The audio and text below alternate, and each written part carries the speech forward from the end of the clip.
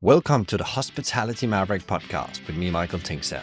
We at Hospitality Mavericks are here to inspire leaders to create heart-centered and profitable businesses from the inside out, the kind that both employees and customers love and support. Thanks to BizSimply for sponsoring this episode as our show partner, and BizSimply is the all-in-one HR, workforce management, road and operations software designed and built by hospitality experts to make every shift run like clockwork. And we join forces to help the industry find new ways to become even more innovative in how we lead our people, how we operate, to how we grow our businesses, to how we serve our customers. Together we want to share strategies and tools that can make the industry thrive long term, not just survive.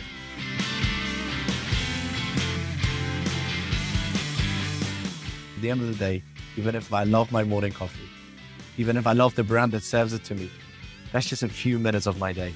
I'm not going to dedicate my entire attention. I'm not going to try to figure things out that are too complicated for the sake of that few minutes. So simplicity, simplicity, simplicity, and then accessibility, accessibility, accessibility. These are the two key pillars of how we build a product from the business and consumer side. And I think any technology in hospitality should be doing this if we really want to make an impact and really do it on a big scale. This is Frederick Szydlowski, co-founder of Embargo, a loyalty platform helping coffee shops, bars, and restaurants connect with key customers to drive repeat business. In this conversation, we dive into Frederick's background in hospitality and how he ended up co-founding Embargo, where the mission is to help operators get better sales and marketing tools to get their customers coming back again and again.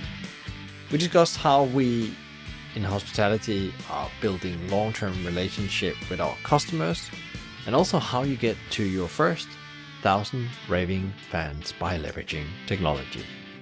We discussed some of the many challenges the industry is facing and how to navigate them as an operator. We also talk about how he as an entrepreneur is navigating the obstacles he is facing and how he ensures balance in his overall life. There are some great insights into sales and marketing, hacks and thinking in this episode. But before you tune in, if you want more insights into what Maverick leaders know and do, and more backstage info on the show, sign up for the weekly newsletter Maverick Talk, 5 minutes each week that could transform your leadership and business forever. Find the link for sign up in the show notes or sign up via our website, hospitalitymavericks.com. Now, over to Frederick. Enjoy. Today we will dive into something that actually I started pondering a bit about after I met today's guest, Frederick, for the first time. And we started talking about this. How do you actually build that relationship with your customers? Because we are in raw sea right now in business and the world, especially in hospitality. So how do we actually get people to drive repeat business with us? And how do we actually do that through the relationship we build both when they're in our restaurants, shops, whatever it is that we're running, and then how we actually connect with them outside again, and how do we actually do it in a very authentic way? Because I think that's another question to ask. That and building loyalty is what we're going to be discussing today. So I have found, I think, an expert on this area. When you hear him, you will find out that he knows a lot around solving the loyalty problem and actually thereby the relationship problem with your customers. So welcome to the show, Frederick. I'm really looking forward to dive into these things, which we have talked a bit about online, but really sharing this with the audience because I think it's critical as part of growing your business right now. They actually work with what you have.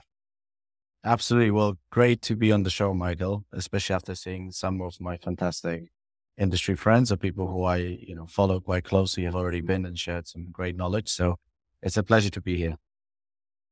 Can you, Frederick, give us a bit of background and context to, your journey and what led you to solve, loyalty challenges with Embargo, the platform you're delivering to hospitality? Yeah, absolutely. I mean, I think I can also start how I got into hospitality in the first place, because I think it's a deep passion for the industry that led me then to build a solution for it. I moved to London when I was 19, fresh out of high school, with a big dream to make something great in London, one of the most exciting cities in the world. Naturally, whilst I started uni, I wanted to have also a job on the side to pay my rather high bills in London, as we all know. And yeah, my first job, real job, was actually Joe and the Juice. But it was Mm. slightly different Joe and the Juice that you know now. It only had 4 stores in London, quite early days. And to be honest, that was when I really fell in love with what hospitality is. It was a brand that I thought had unbelievable potential. We see it today, obviously a major success globally. But back then, in London especially, I didn't really know the operations elsewhere. It was, 4 stores open. There was no marketing, no real marketing tools. They were opening the store with a strong product, interesting vibe, very cool branding and the whole concept of the brand, but no much more. And first thing that I really loved about industry is how much consumer facing that is. I mean, I can't really think of many others where you interact so much with customers, but also how much those customers are down to, being there in store and returning. Ultimately, 99.9% of revenues from all of those business, whether you're a coffee shop, juice bar, bakery, restaurant, comes from consumers. And that really hit me. I grew up in a family, of entrepreneurs. My dad had a marketing agency as well, more focused on sports marketing and management, but still. So I've always tried to look at businesses from a wider perspective, looking at it from a marketing perspective, customer relationships, etc. And after I fell in love with the industry itself, where I think it's a magical experience where whatever you do, you get pretty fast feedback because you can see exactly, especially when you're there, that person serving that juice, serving that coffee, you can see how people react. You can see if they sit down with a smile, you can see how they talk about the product, maybe, social media or just to the friends that they arrived with. It's a very quick feedback loop that you maybe don't get in many other businesses. But with that being said, I sort of, as I continued to take new roles in that industry, I then worked more in the sort of late night bars, restaurants, clubs side of things, actually being a head of marketing eventually at the age of 21. I've learned that, excuse my language, we were swimming naked.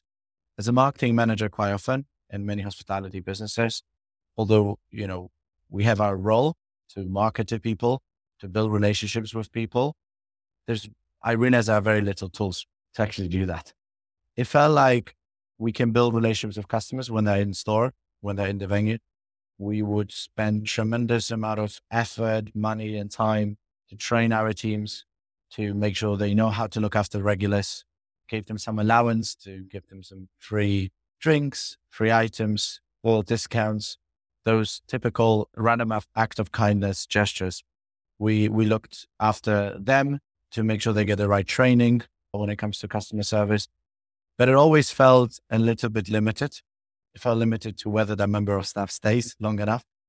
It was limited to whether that member of staff is able to do that extra during service, especially when at the end of the day, we also need to make money. And when it's busy, the busier it gets, the less time it is to probably provide that extra value to the consumer. But eventually I also realized that when I would come back next day to the office and really think about it, marketing, my first question would always be, who are my most important customers?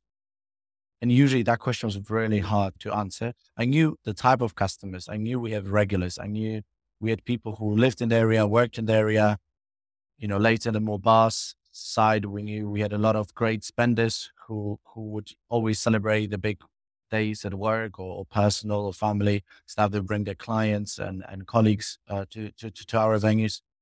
But I didn't really have a straightforward database or tool who would tell me, great, I rely on X amount of customers who drive Y amount of business.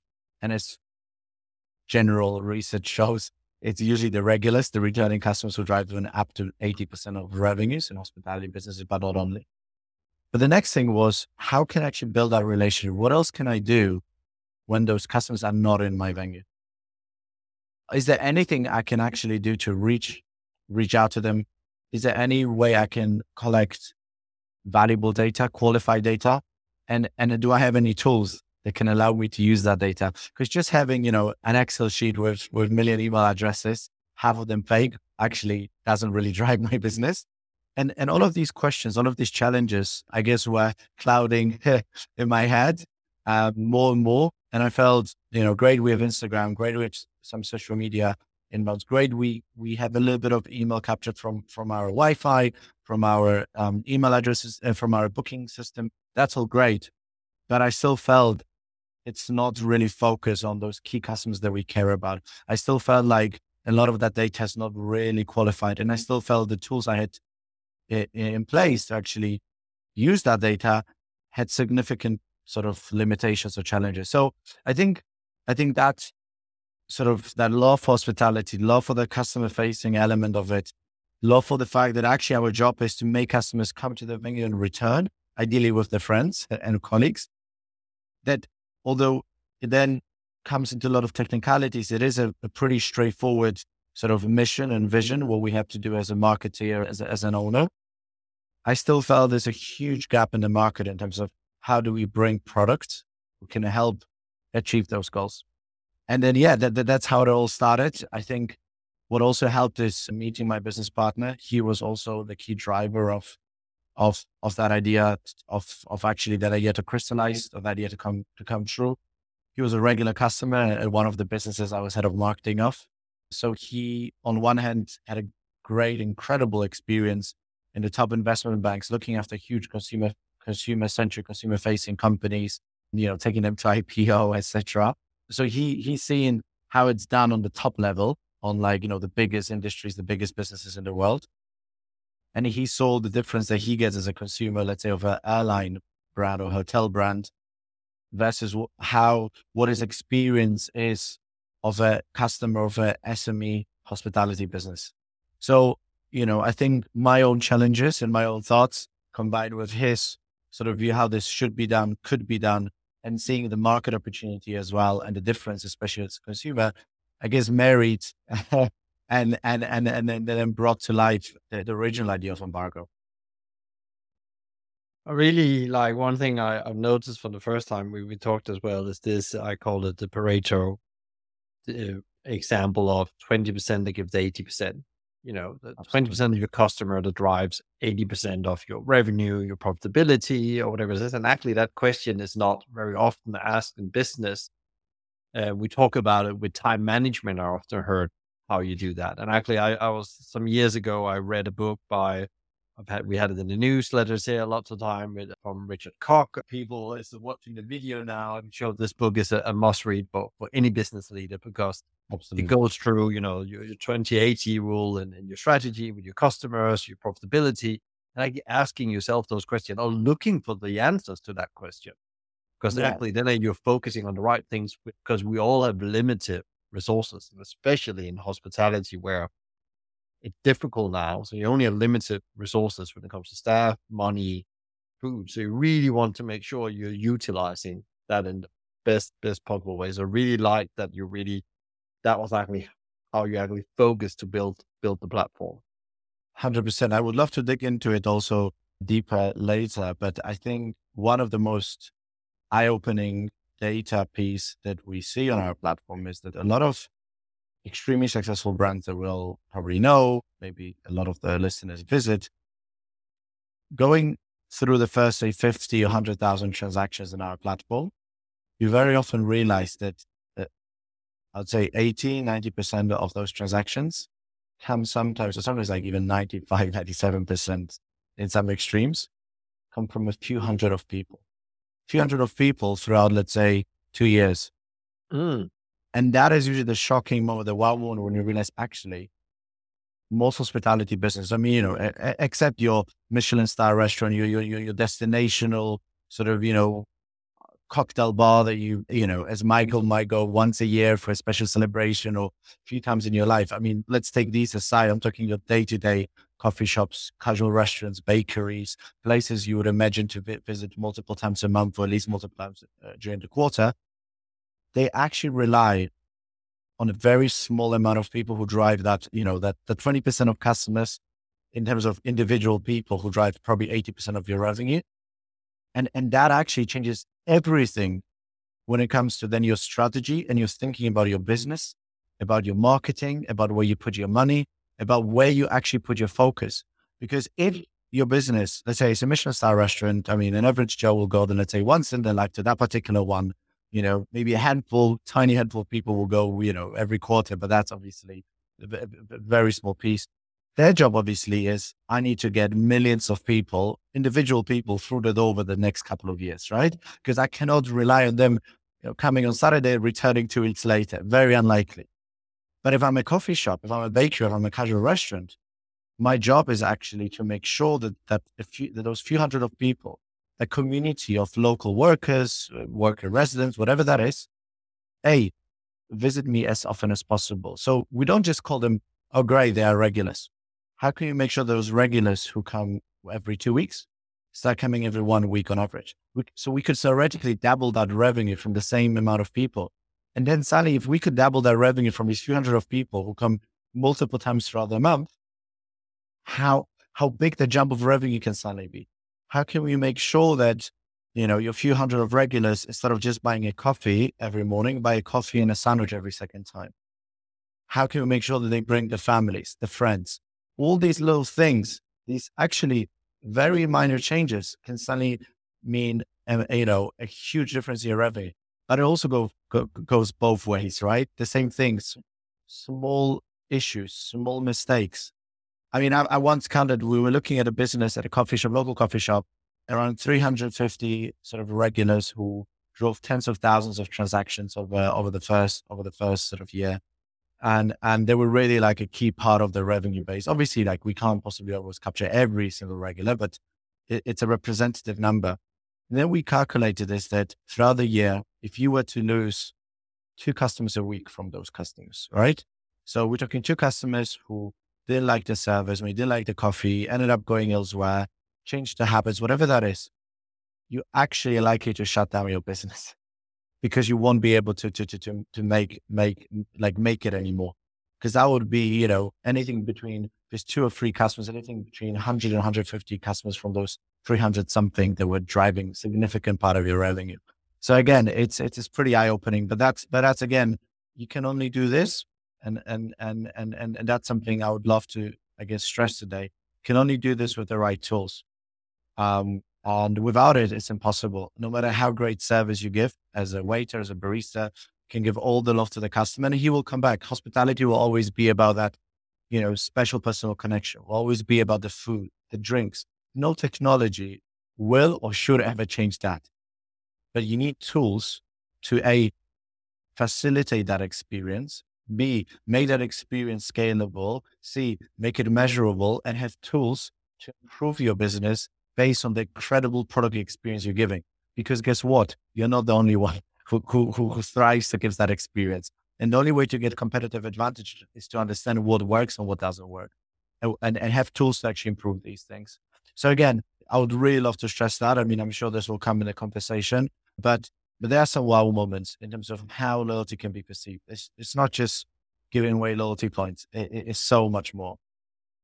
Yeah, and I think it's really interesting in my journey and especially the work we've done at Hospitality Maverick, when we really find what we call a Maverick business that is profitable, makes positive impact on people, communities, and planet over a long period. It's like longevity. It's a little bit like when you Mm-hmm. invest in your health. If you want to live long, you need to get your sleep, eat well, drink a lot of water and lots of plants and all those things. And the same for these organizations. They're actually looking at that, loyalty piece, a very small group of people with the following. And Kevin Kelly also wrote a piece that called "A Thousand True Fans," which really was distributed by Tim Ferriss after he discovered it. But it's about how do you actually make sure you understand who these thousand are and how you serve them. It could be, in some examples, as you say, a couple of hundreds that is the true fans.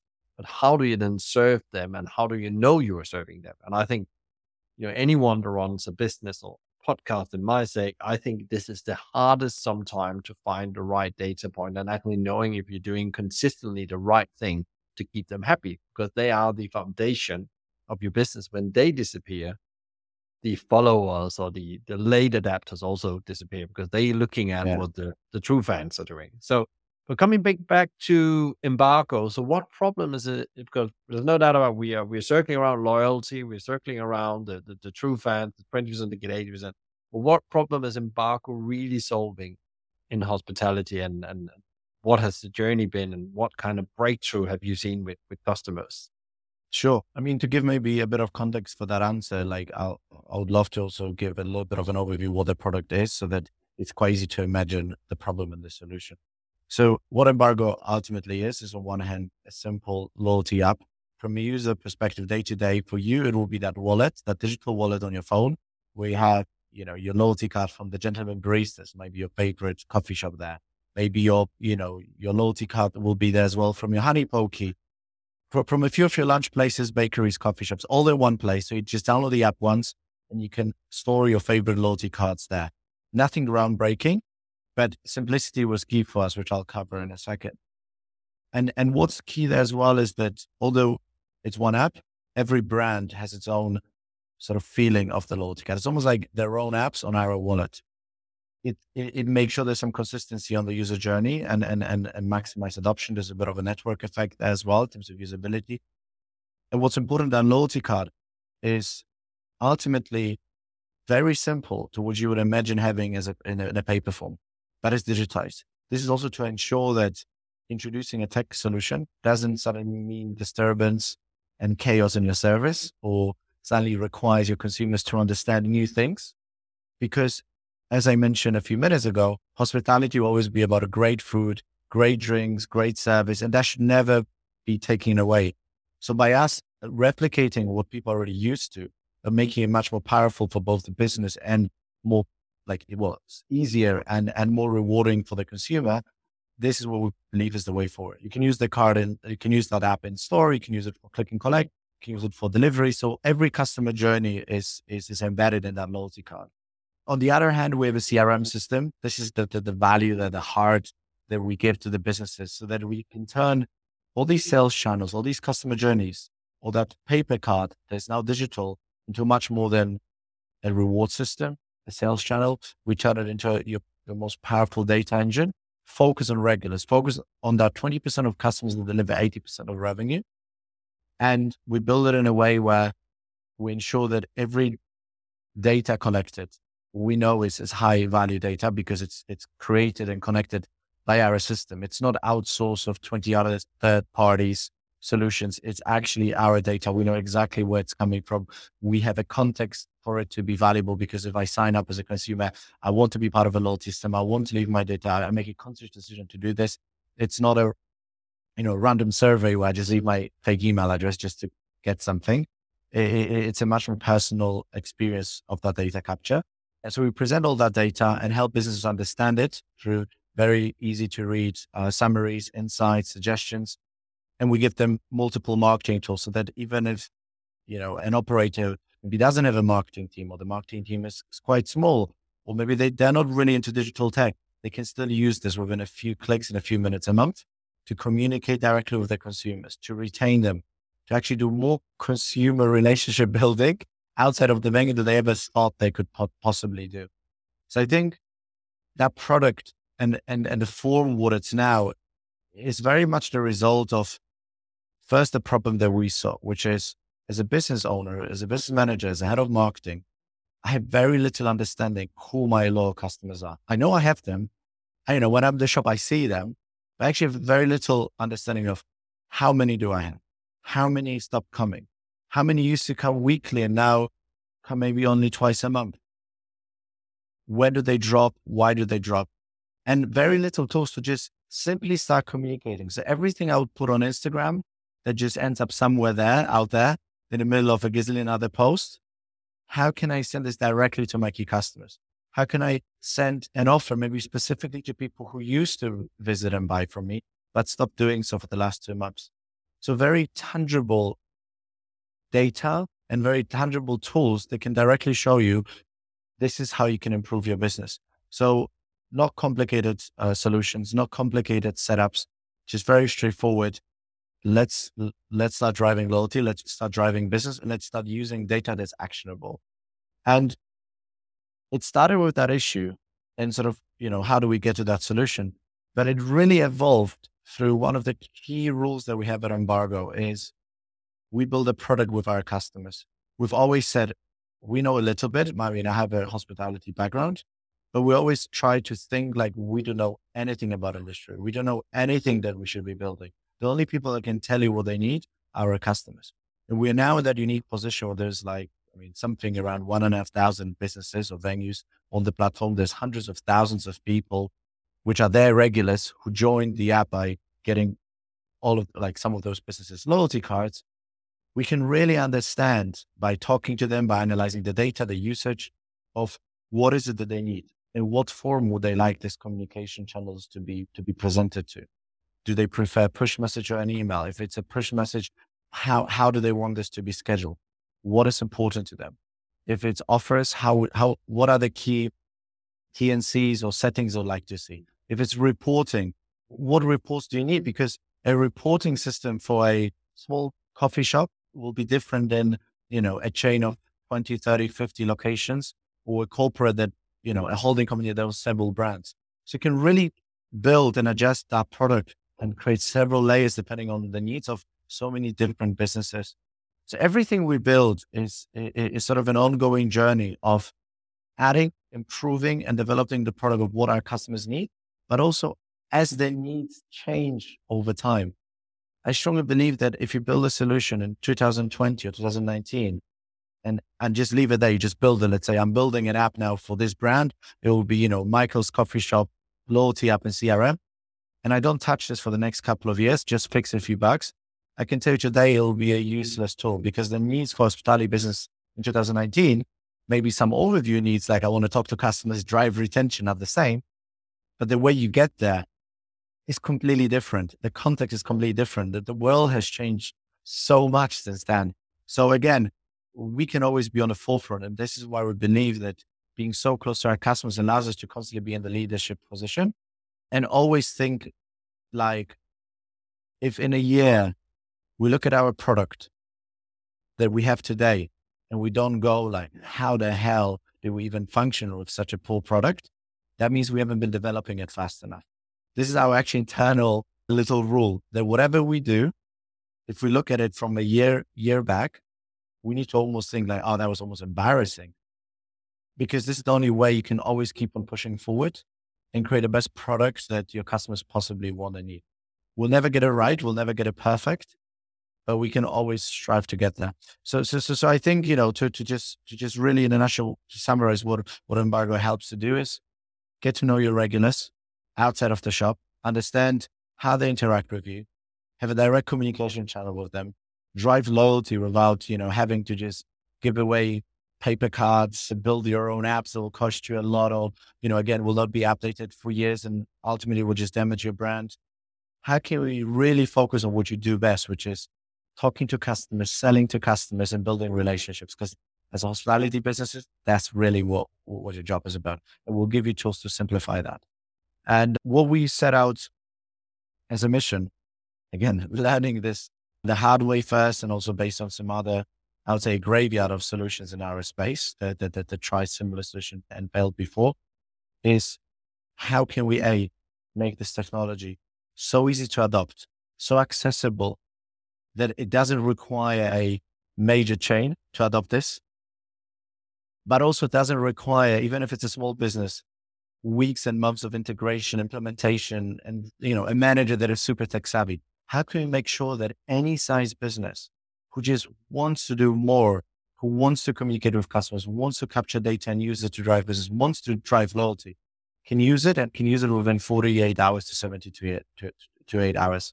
How can you make it affordable for those businesses?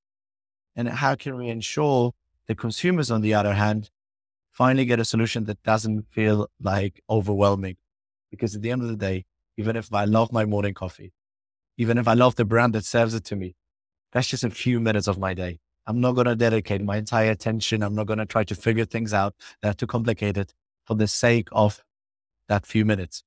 So simplicity, simplicity, simplicity, and then accessibility, accessibility, accessibility. These are the two key pillars of how we build a product from the business and consumer side. And I think any technology in hospitality should be doing this if we really want to make an impact and really do it on a big scale.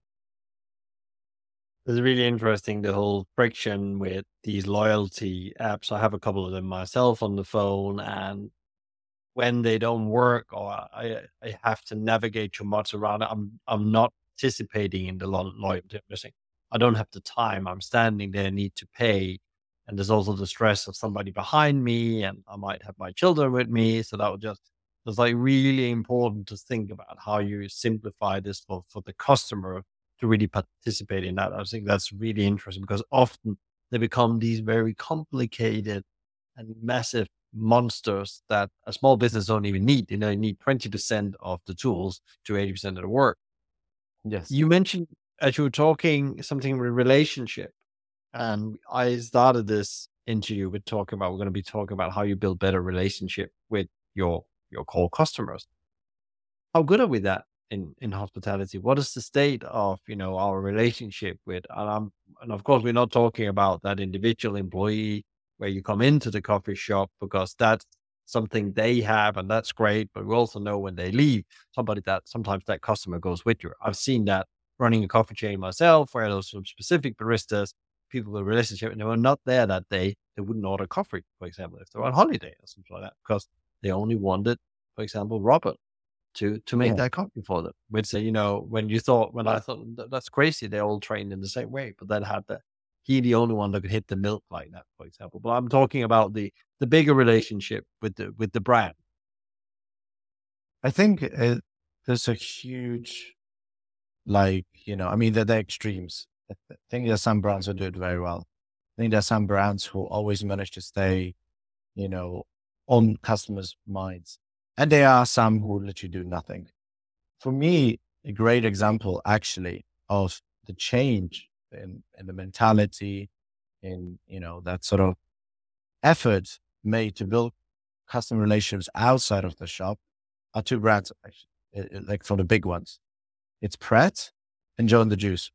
Joe and the Juice, I know a little bit from the inside. I remember when I first started working, I mean, just as a barista, like barista juice maker first, then late had a chance to be a training manager, get involved a little bit more into the general idea of what the UK market is supposed to look like. I remember I kept on being very annoying to the country manager back then. Actually, two of them. One is, I think, still with the company, incredible guy, Rasmus. And I kept on saying, guys, like, you should do so much more. Like, why don't you set up a proper Instagram account at least? Let's do some more communication. Let's do some more community marketing with local businesses, with local audiences around the shop. Let's do some events, you know, outside to present how cool the brand is. Let's be on people's minds, not just when they're in store buying the juice, but so much further, because you have such an unbelievable brand to talk about, to share. Like, I was so addicted to it. I thought it's unbelievable. And I was like, I want everyone to know this. And I think that was coming more from the, top office, that really sort of like conviction, saying, no, no, no, no. Our product is great. We just open the stores and everything will run. Like, we just need to find good locations, serve good product, minimize waste, and that's our job to do. And I thought, yes, that's part of the job to do. But again, we're sitting on that potential that we're not unlocking. And obviously now it has changed. If you look at, that was whatever, 9 years, 10 years ago, they didn't do anything. And now they're probably one of the most active brands that do fantastic social media. A lot of events outside the stores presenting the brand, partnerships with other similar cool lifestyle brands in other industries. They have an app, probably one of the best actually, and I rarely speak highly of white label solutions because a lot of them are just terrible. In all honesty, I'm sorry to say that, but they really done a good job. And the first version wasn't that great, but they really put effort to make it great. They constantly communicate through that app. They constantly put specific offers, specific items out there. They upsell new products. They're always in the consumer mind. And then the other one is Pret. I think there was a podcast. I don't want to lie which podcast that was, but the original founder of Pret was there. And that was a podcast from, a while ago. And I remember him constantly saying, how Pret is supposed to be this, all about instant relationships. They just want to do this random act of kindness. I'm sure you've got it sometimes as well. You walk into the Pret and the guy will just give you other coffees on me. And it is all great. It's fantastic. It's definitely a nice feeling to get this. But my question always is great, but it's only good to a certain extent, because I personally realized that there were stores where if there was a member of staff who just liked me for whatever reason, I would just get a free coffee every week. if not more often. But then if I went to another Pret who actually didn't know me, I wouldn't get anything. But then my brand loyalty is still should be with Pret as a business. And also, like, I would never really be connected to Pret outside of actually being there and passing it by. And of course, the strategy was always, let's open as many Prets on every high street as possible. Let's have more Prets than Starbucks and Nero's or Lyon's there. So we'll always be the first one to go into. But I also always thought they had this unbelievable branding, really cool brand sort of language they were using. Like, everything was so meticulously prepared in store.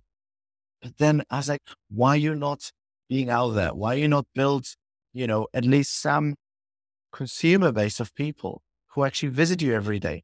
Why don't you use them to understand what else can you do to be better?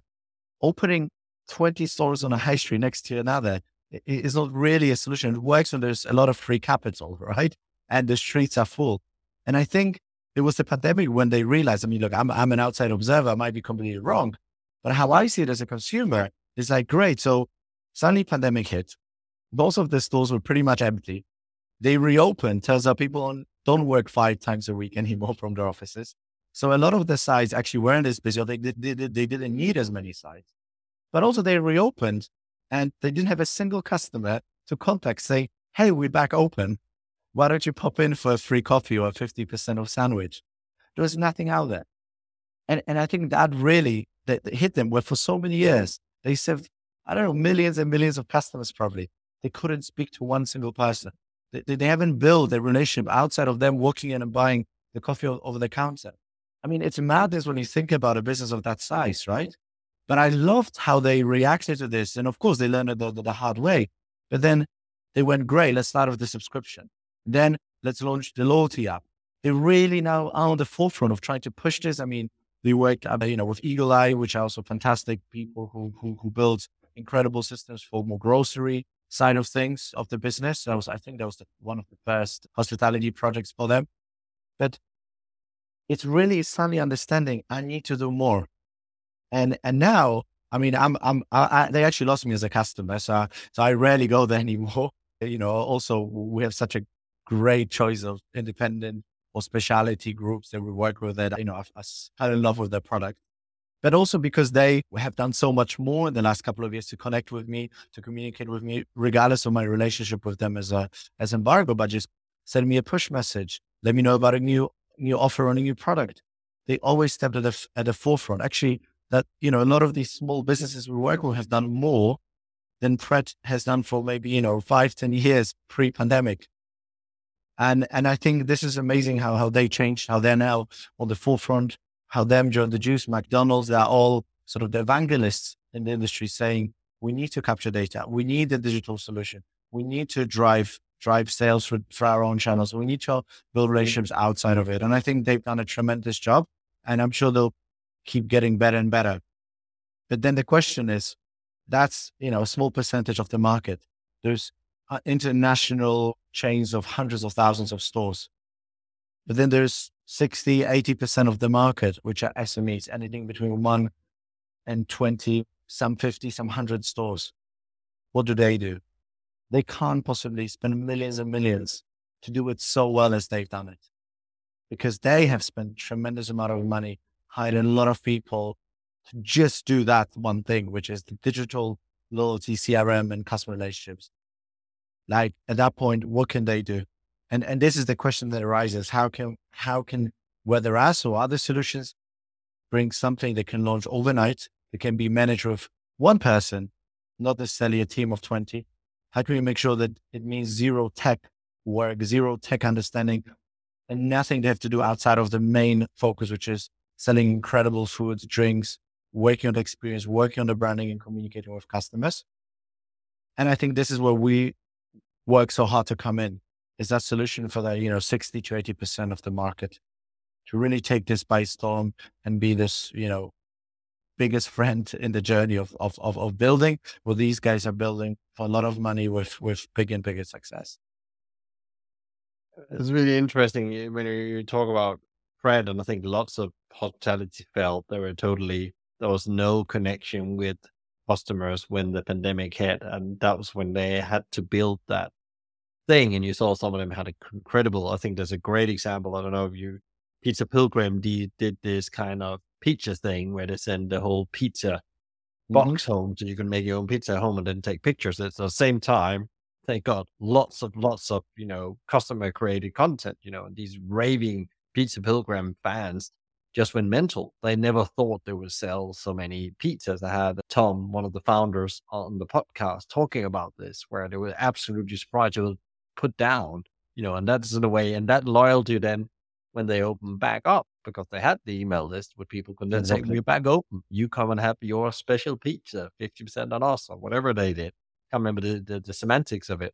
It was really, really interesting that they already had this group of raving fans on email, and they spent the pandemic of really expanding that relationship. And they just on their 10 years birthday party where, customers had a special day where they were invited, and, making these outside events, as you say, as well. That's not to do with serving you in a restaurant, but actually a Mhm. special thing. And they just done another video about the pilgrimage in Italy where they do go down again. It's just interesting how they really scale story, Yeah. but I'm sure they do it all. They know exactly what they need to do to make that impact by their super fans. Because like I get excited when I see these videos because I am absolutely fan of them as well. Like Hmm. my kids, that's where they want to go when we have pizza because that's just how it is, and they are more premium product, but you feel that you are buying into something and you get that good experience every time.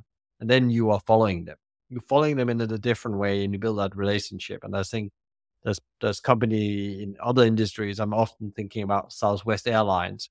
I found out what 20% of 80% of their customers should focusing on. That was like business customers that just want great hospitality and they delivering that at a very low cost price in a way. Yeah. So yeah, there's so many interesting things to think about when you start this 2080 and who you need to build relationship with. And then you can become creative about how you do that. How do we actually Hmm. excel in that?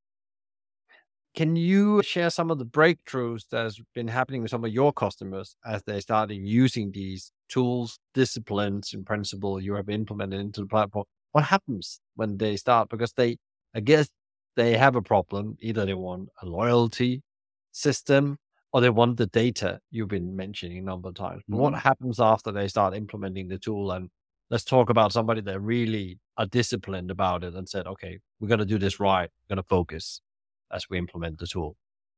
Yeah, I think, one of the thing I already mentioned is actually realizing that a lot of those businesses rely on a pretty small amount of customers, which is like incredibly loyal and just come so often, but it's not really thousands of people. And I think what that changes, when I mentioned the strategy, is a lot of these people realize what's the point of me spending, crazy amounts of money for the scale of the business on Instagram ads, on, creating millions of videos that you then try to sponsor and sort of get out there. Because at the end of the day, you're very likely not to have a whole growth marketing team who will then measure everything and run these campaigns and A/B test content and everything. Because you, if you go with an ad on Instagram, you're competing against the biggest brands in the world. Because if they want Michael's attention when you scroll through Instagram, I don't know, Nestle will want your attention. Airbnb will want your attention. Hundreds of fashion brands will want your attention. Restaurants, coffee shops, every possible consumer brand that somehow is connected to your likes, to your interests, will bet their money to get on your feed, to get on your story, whatever that is. Now, this is an extremely difficult war to take. And now you think how much effort and money is to go into it to actually even come close to remotely competing with all of these huge teams that all they do is literally Instagram and social media campaigns and strategy. And then what is the potential outcome? Because in all honesty, if I see a local bakery coffee shop popping up on my Instagram, great. I see it. I might even like the picture because it's nice. By the time I stop scrolling, I probably forgot what it's called, even if there was great, beautiful content. But then even let's say I remember, how can I interact with it now? If it's a fashion brand, I can go click on the store and order from them, right? Like, I want to order those jeans, or book a trip because it was this beautiful resort, right? Oh, great, I can book holidays. It's not that I'm going to see this and now drop everything and run to that coffee shop, which I don't even know where it is actually from that place, right? So it's almost like this is not your business. This is not you trying to capture random people out there to come and run to your local bakery, coffee shop, even a quick service restaurant. And even if you have multiple sites, doesn't matter. You realize that your job is community marketing. Is how can I move those people who walk in and walk out as people on my CRM, my loyalty card? How can I then see how they interact with me and how can they communicate with me? And now some examples. So we're working with fantastic specialty coffee shop chain. They joined us throughout the pandemic at some point. I mean, hundreds of thousands of different transactions already made through Embargo, like coffee stamps, redeem rewards, orders for pickup, delivery, etc. And it's been now probably like 2 years or something like that. And we looked recently at the data, and they've done a lot of things throughout that time. I can mention a few, but we look at the data. The average time between visits for those customers historically throughout that 2 years has been 13 days. Obviously that impacts pandemic. If we detect the pandemic, I think it was around 9 days or so. But if we look at just this year or last quarter, etc., it's between 4 and 7 days. So you see that sort of, because they stayed constantly on the forefront of the customer's mind by sending regular push messages, driving exclusive offers for the loyalty card members, launching click and collect and delivery from the loyalty card. So they've done a tremendous job of capturing that data of these regulars, then communicating with them, making sure they're always the first one to find out about any news, any products, any offers. What it meant is that they embedded the brand and that experience in their head almost every day or every week, which means that I don't just go there because I was going anyway. It's like, I almost feel like I want to go more because I feel a bit close to that brand. I'm almost prompted because all you need is, if I go there once a week to a venue for my coffee, because that's how I set up. I maybe work from the office now 3 times a week, or once a week I go there to grab my, favorite flat white on oat milk. But now, because some regular communication, I was presented the option to also try the incredible new sandwiches.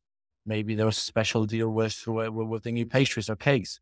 They managed to remind me and put a new product on my lips. And as I started to understand that, and as I started to be communicated about this, it starts changing habits, because suddenly maybe I would go there for my coffee, but then also once a week for my lunch to try that, because I fell in love with the sandwiches and I love to have them with my coffee in the morning. Because suddenly, because I'm considered in the forefront, when I'm getting ready in the morning at home, I can suddenly start thinking, maybe I will not make myself breakfast right now. How about I grab it on the way to work? Because actually, they've now told me 3 times. I've tried it once. It's fantastic. Let's try it again. So obviously, it's never done overnight. It's never done, with one campaign, but it's a continuous communication and staying on top of people's mind when it's crucial. And then suddenly those customers that used to come, on average every 13 days, now maybe they visit on average every 4 days. And that's a major difference for the business. So that's obviously like one of many sort of cases. We've had some customers telling us that after implementing the solution, the sales would grow between 15 and 20%. Of course, I know we don't have access to all their sales and to all the reports. So I can only rely on their words. But what we love about the product is that because we are pioneers and we aren't. We aren't pioneers in terms of bringing a loyalty and CRM solution. But I think the way we do it fully from A to Z is pretty new, and definitely new for a lot of businesses we serve. They come up with a lot of incredible ways how to utilize that tool. And one example, which I never thought it could be the case, it wasn't a UK example, but there was a bakery who was very close to a school. It was a primary school, middle school, and high school, like sort of in one complex of buildings. And what they realized is that there's a huge market of these kids who want to grab a sandwich, want to grab a snack every now and then, especially on the break. And, especially the older ones were allowed to leave, the premises throughout the break. And obviously a lot of parents don't always feel comfortable with giving cash to the kids, right? Because especially when they're teenagers, you don't know or they're going to do with it, etc. So they set up this thing where they would sell for the loyalty card. So I'm a parent. I have the loyalty card. I could buy at the bakery a sort of like a special gift card. They would unlock X amount of sandwiches. So I'd prepay for it. And then how it would work is then the bakery would just provide specific codes, unique codes that they could just give it to the kids. The kid enters it in their own card, in their own loyalty app. And then they have, for example, 10 sandwiches to redeem.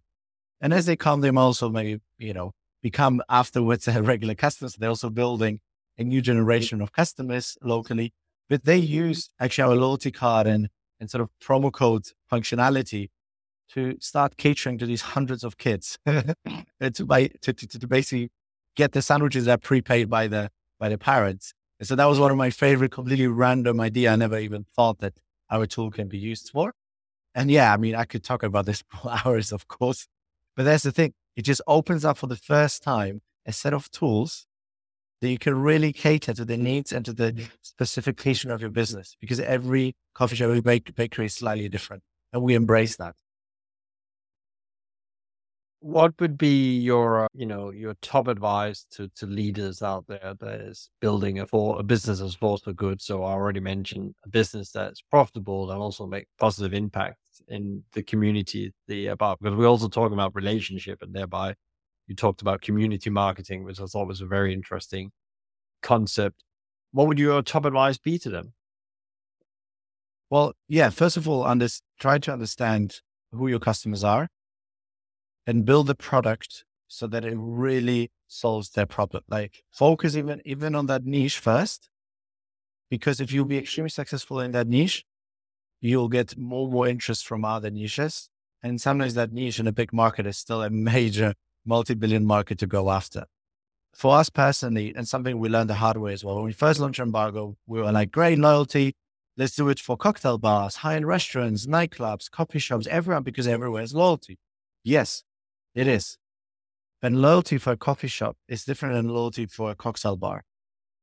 And at the beginning, we need to build a product that is the possibly best solution for that, one niche. And we focus first to start on coffee shops, bakeries, quick service restaurants, delis, anywhere where it's quick serve at the counter. I mean, can be at the table, but pretty casual, where you can imagine yourself going several times a week or at least several times a month. Now, what does that mean? That means that the interface needs to look a little bit different. With that being said, we still work with bars who then started contacting us, or, even now, although we don't actively probably go out there and sell to big bar groups or pub groups, they do contact us because it can work for them as well. It's just that because we nailed it, create so much success in that specific segment, which, is tens of thousands of businesses in each country, actually. So, multi-billion market to go after in each country. Well, what we then do, we adapted the user interface, the functionalities and the tools for them. And then as we were getting also then within that niche, different type of verticals like big businesses, small businesses, office-led businesses, residential business, we could, because there's already so much complexity even within that niche in terms of how they operate, we could then focus on serving those customers within that niche, depending on the different type of businesses. We didn't have to do this also for the high-end Michelin star restaurants and the nightclubs and etc., because they're completely different beasts. And that also means is we can come with much better advice to them, because we can become experts. We can go, look, yes, if you're a coffee shop, you can have your 10th coffee free as a loyalty system. But probably if you're a pizzeria doing your 10th pizza free, I'm not sure. We can really tell you, like, I don't think it's going to work, because I can go to my coffee shop probably 3-4 times a week. I'll get a free coffee definitely within my first month. 10 pizzas from the same pizzeria, even if I love it. I mean, I'm sure you love pizza pilgrims. You might be ordering for your kids as well. But let's say you're that average day-to-day customer. How long will it take you to buy 10 times from pizza pilgrims? No matter how great it is, I love the pizza as well. But I'm pretty sure it will take me months and months and months. Then again, is this something I'm willing to like embrace as a consumer? That feels like ages ago, I don't know what I'm going to do in a few months, where I'm going to live. So again, we can then become, experts to say for coffee shop this, for pizza places that, for burger places this, for bakeries that, because loyalty is an often used word out there. Everyone thinks they do loyalty, but it's actually a very complex subject, and you need to really apply the right loyalty strategies for the type of business you have. So one thing is really nail your ideal client profile and be obsessed with serving them, and be obsessed with the little details that make each of these businesses different and try to solve them, but be obsessed with that. And I think the second more general thing is just follow your own path. Take all the advice, take everything that's out there to be inspired with and make it greater, but make it your own thing. Just because you'll see 20 LinkedIn posts about, I don't know, how you have to raise a 5 million seed round before you even launch a product because, the best founders get pitched by VCs or the other way around. It's bullshit. It's utter bullshit. And maybe that was a journey for some of the successful businesses, but then there is a gazillion other successful businesses that had a completely different journey. Don't get too tied up with, a few sort of wannabe inspirational or wannabe educational posts or content out there and think you need to follow that journey. Your business, your journey might be completely different. It might take you 5-10 years to get, I don't know, to 1-2 million ARR. But then, you might become, 100 million ARR profitable with a 30%, 40% margin. Whereas there are businesses who go to 1 million ARR in a year and they shut down in year 2. So it's like, there's a lot of successes that don't need to be the success factor for you or the benchmark for you, because your journey is different, your business is different. It's the same way, like every coffee shop, a pizzeria, burger place, restaurant is different. Have the same thinking about than your business comparing to others. Yeah, I think I love that, because you're always on your own path. If it's your business and your life, you should spend less time and thinking about what others do and what they did to achieve success. You should, of course, get inspired and take the tools and disciplines and, mindsets and all that, but you still have to make it your own. And that doesn't mean you need to put it into the doing and actually accept that you're on your own journey. And the patient bit, really the most important business is patient. I found over the years, sometimes it's really hard to accept that because you get very impatient, probably with yourself first and then with others. And that's actually where it starts to go really, really wrong. And then you need to go back to, okay, what am I in control of? What can I do now? What can I push forward today? That 1% better than yesterday. What is the one question you wished I've asked you, Frederick, which I didn't do? And what would it be? And what is your answer?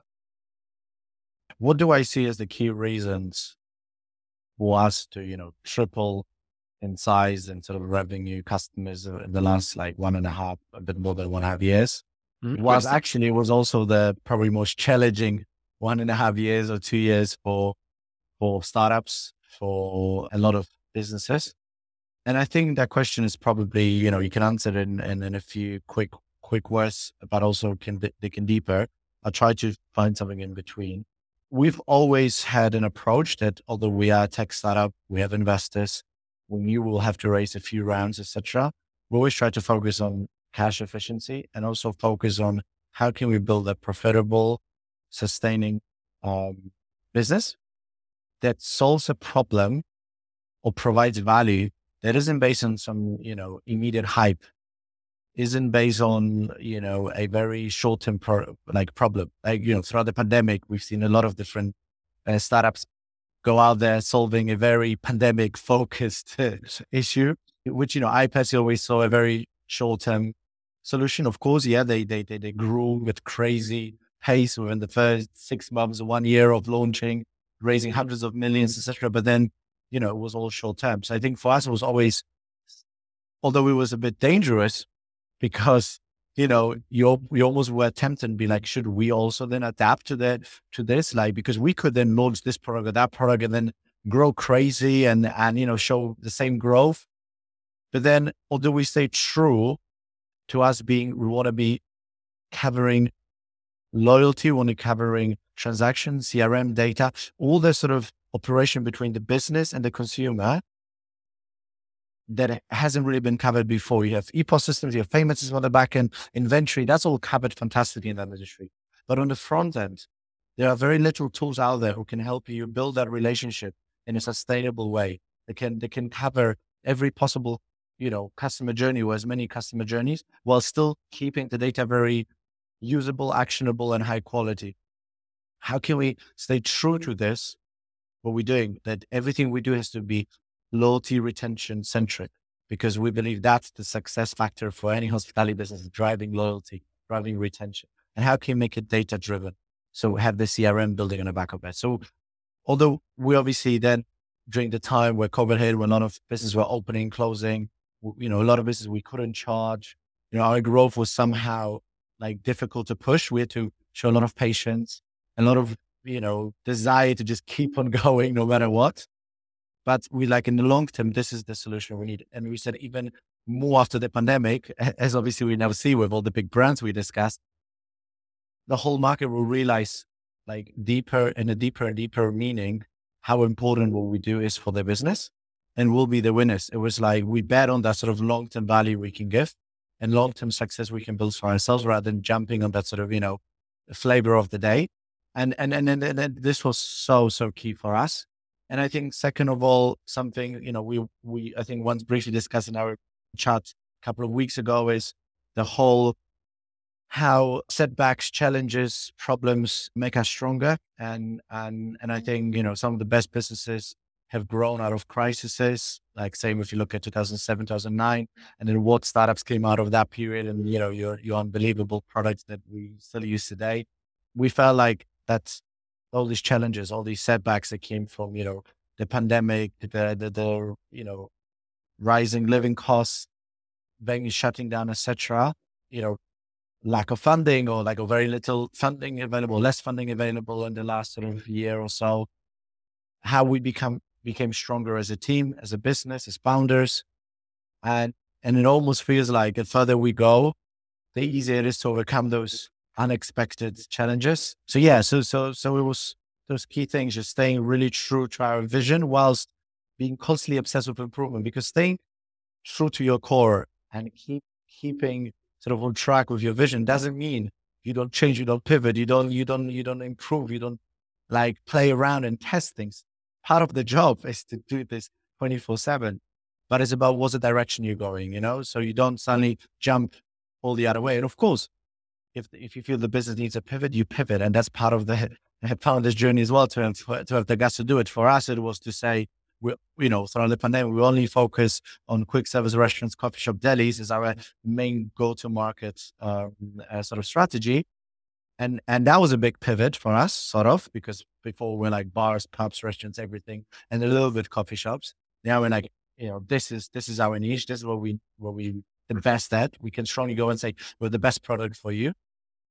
And then again, just becoming stronger as a team and using the setbacks as a training ground. But I guess it's like life. You need skills. You need to be good in business. You don't start in being good in, and you probably never will master all different areas of business acumen, because that's why you put together a team. But again, like you have to achieve that mastery. And the same is that what I've learned myself, when you go to market, you really need to, try the lean startup methodology, find out where your minimal viable product gets most attention and excitement. And then you have to say, that's it. That's where we're going to achieve mastery. And then it will overspill. There will be that will be interested. But, trying to force a solution into people that's not ready and they're not achieving mastery and really understanding mastery is part of really understanding the customer's problems. It's really, really key. So that was a really, really good question. Where can people here in the end, where can they find out more about you if they want to connect with you, Embargo? Where do they go? What is the best places? Absolutely. I think if they want to connect with me personally, whether it's people who are in the industry and they want to exchange views, whether it's investors, we always take on fantastic investors on board. We're actually quite proud of the names that we have as part of our shareholders. Customers saying they want to reach out directly to me, potential venues who just even, though maybe I'm not ready to sign up, I just want to understand more. They can definitely find me on LinkedIn, Frederick Szydlowski. You can look it up. We're also probably going to share a link to it.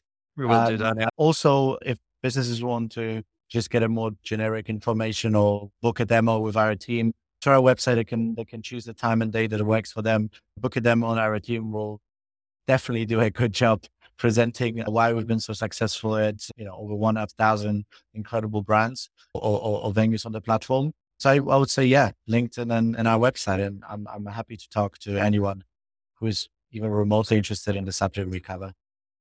Great, great. Thank you so much for your time today. Power and energy to you and the team, Frederick. We will stay in touch. Thank you, Michael. Cheers. I really appreciate that you're listening in. So if you enjoyed today's conversation, please share with others, rate it or give it a review, or subscribe to one of our channels, which all can be done via the website hospitalitymavericks.com. I believe that reading books is key to become a great leader. So I've helped you with a curated list of some of the books that have impacted the guests here in the show and myself over the years. Find it on Hospitality Mavericks website, hospitalitymavericks.com, under the reading list. A big thank you to BizSimply for supporting us, bringing great insights, strategies, and tools to help leaders to become better every day. Check them out at bizsimply.com or on their social at bizsimply or bizsimplyhq. You can also email them directly at podcast@bizsimply.com. If you have any ideas and feedback for the show or other thoughts, reach out to me via LinkedIn or my email, michael@hospitalitymavericks.com. I'm Michael Tingsager, and you've been listening to the Hospitality Maverick podcast show. Be Maverick.